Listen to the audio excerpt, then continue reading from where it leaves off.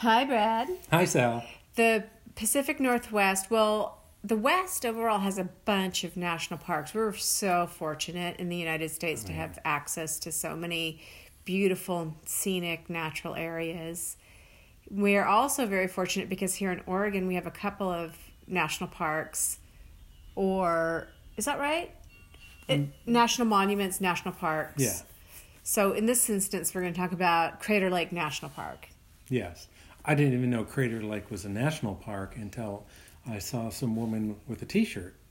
And I knew it was a wilderness area and someplace I wanted to see, but so I said, "Oh, Crater Lake's a national park." She goes, "Yeah, I was surprised too."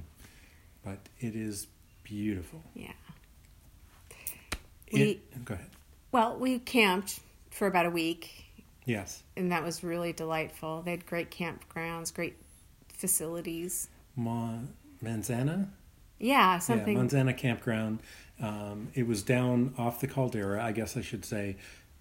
Crater Lake is a collapsed volcano. So it kind of goes up nice and smooth, and then on the inside, it's a very steep drop down into the caldera that has since filled with fresh water. Yeah. And there's an island in the middle. Yeah. Well, it's not in the middle. It's island off to one side called Wizard Island. Yeah. That you can actually hike if you get there at the right time of year. It's an island because it's the buildup of new volcano being built within that. Yeah. That's really interesting. Yeah. And the history of it's really interesting too because there's oral tradition of the Native American, the Native Americans who were living there that record the history of that happening, that circumstance where this huge eruption took place or the volcano collapsed. It probably was a combination of those two things happening, I imagine. Yes, yeah. So, yeah, there's a lot to see there. It's a very, very blue lake. I think they consider it the deepest blue lake in the West. I don't know. I'd have to look. Again, a little unprepared, but it's beautiful. Mm-hmm. I would absolutely recommend going to see it.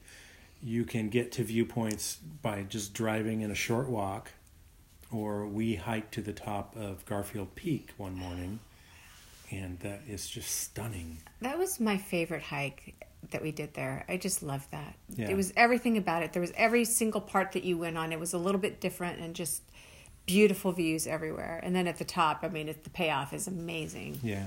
I love the fact that you're looking out and you see this nice, almost meadow kind of going out, and then you look at the other side and it is just this, not straight down, but just this really steep drop down to the lake. Mm-hmm.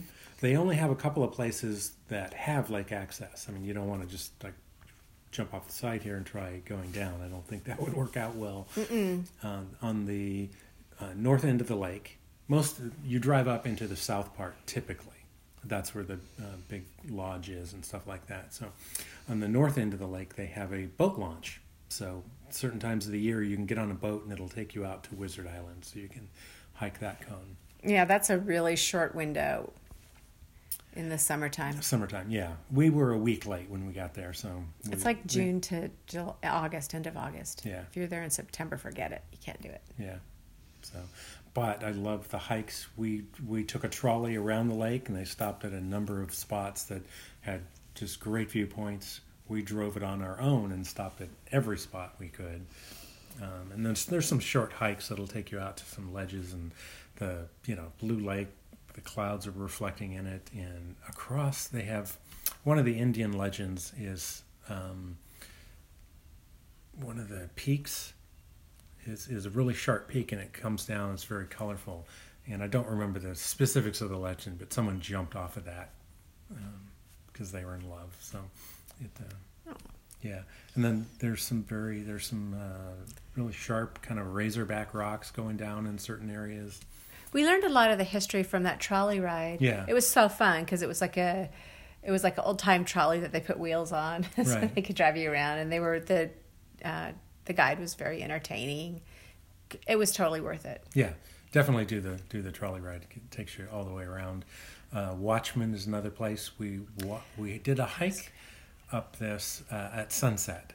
So they have a guide takes you up, and he walks up about a third, and he waits until everyone catches up because you're going up. It's fairly steep. Right, you're already at elevation. Yeah, but it's a nice even trail, so you're not.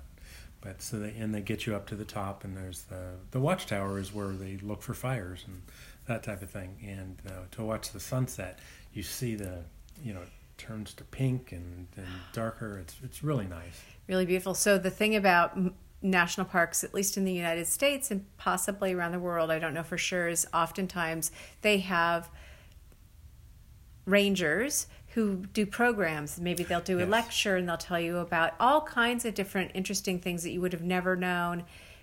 And they have great expertise, so you're able to really enjoy interactive sometimes, or maybe there's trail hikes or guided hikes.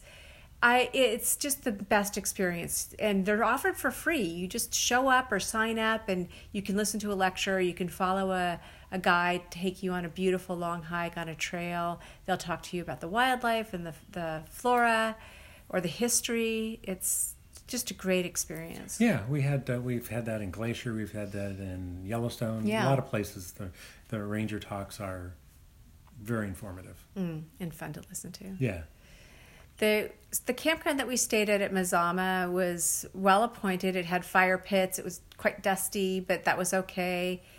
And it was close to a little store where we could resupply if we needed. It also had a laundromat, so we could do laundry whilst we were there, which was really nice. Yeah, and it had a restaurant too.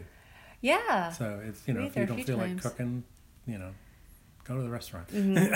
Yeah, and it snowed in the middle of summer when we were there. The very beginning of fall.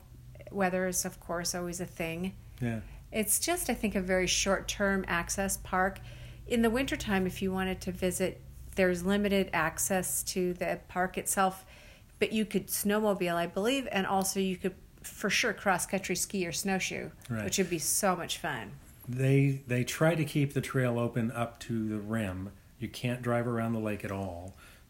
Certainly the eastern side is closed. They don't even bother that. The western side, they try to keep it open at times, and other times they just let it go. So really, you got to approach it from the south end for your best chance. And I've seen pictures of the winter. It's just snow everywhere and just beautiful blue and the white of the snow. Really great. We got to do that. Yeah. So, but I don't know that I would camp in the middle of winter there. You'd have to. Ooh, that's tough because the nearest town is quite a distance away. It's Is that Klamath? Klamath Falls. Klamath Falls, yeah.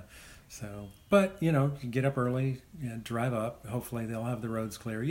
Their website will usually keep up to date on. What do you need, and you'll probably need chains because that's kind of a windy, steep road. You are going up the side of a caldera to the top, and the lodge is not open in the wintertime. The lodge gets, it's under snow. You can't even see it. So, but they'll keep a viewpoint open. So that must mean maybe a lot of the services, like the store and that kind of thing, are. Oh, I'm sure they're closed. Yeah. Yeah, interesting. You'd have to be really prepared, and I would. Well, of course, I'd recommend a 4-wheel drive. But you're going to still probably need chains going up. It just depends. Yeah.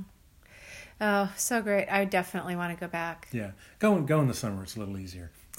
All the roads are open. Right. You get all the viewpoints. There's other stuff. There's a canyon that has a nice waterfall. It has a lot of the ash spires. That was kind of cool. There's the Old Man of the Lake. Some super old tree that's kind of been floating around there for 100 years. It pops up every now and then. Right. Because it's so cold, it's kind of almost preserved, this chunk of wood. Yeah. I like that. Yeah. So it's we didn't see it, so they may just be making up that stuff. Sure. But, yeah. I'll accept that maybe it made it. Yeah. But, yeah. So anyway, it's beautiful. It's absolutely earns. It's a national park. It's a national park for a reason. I'd recommend going. Yeah, me too. Thanks, Fred. Thanks, Al.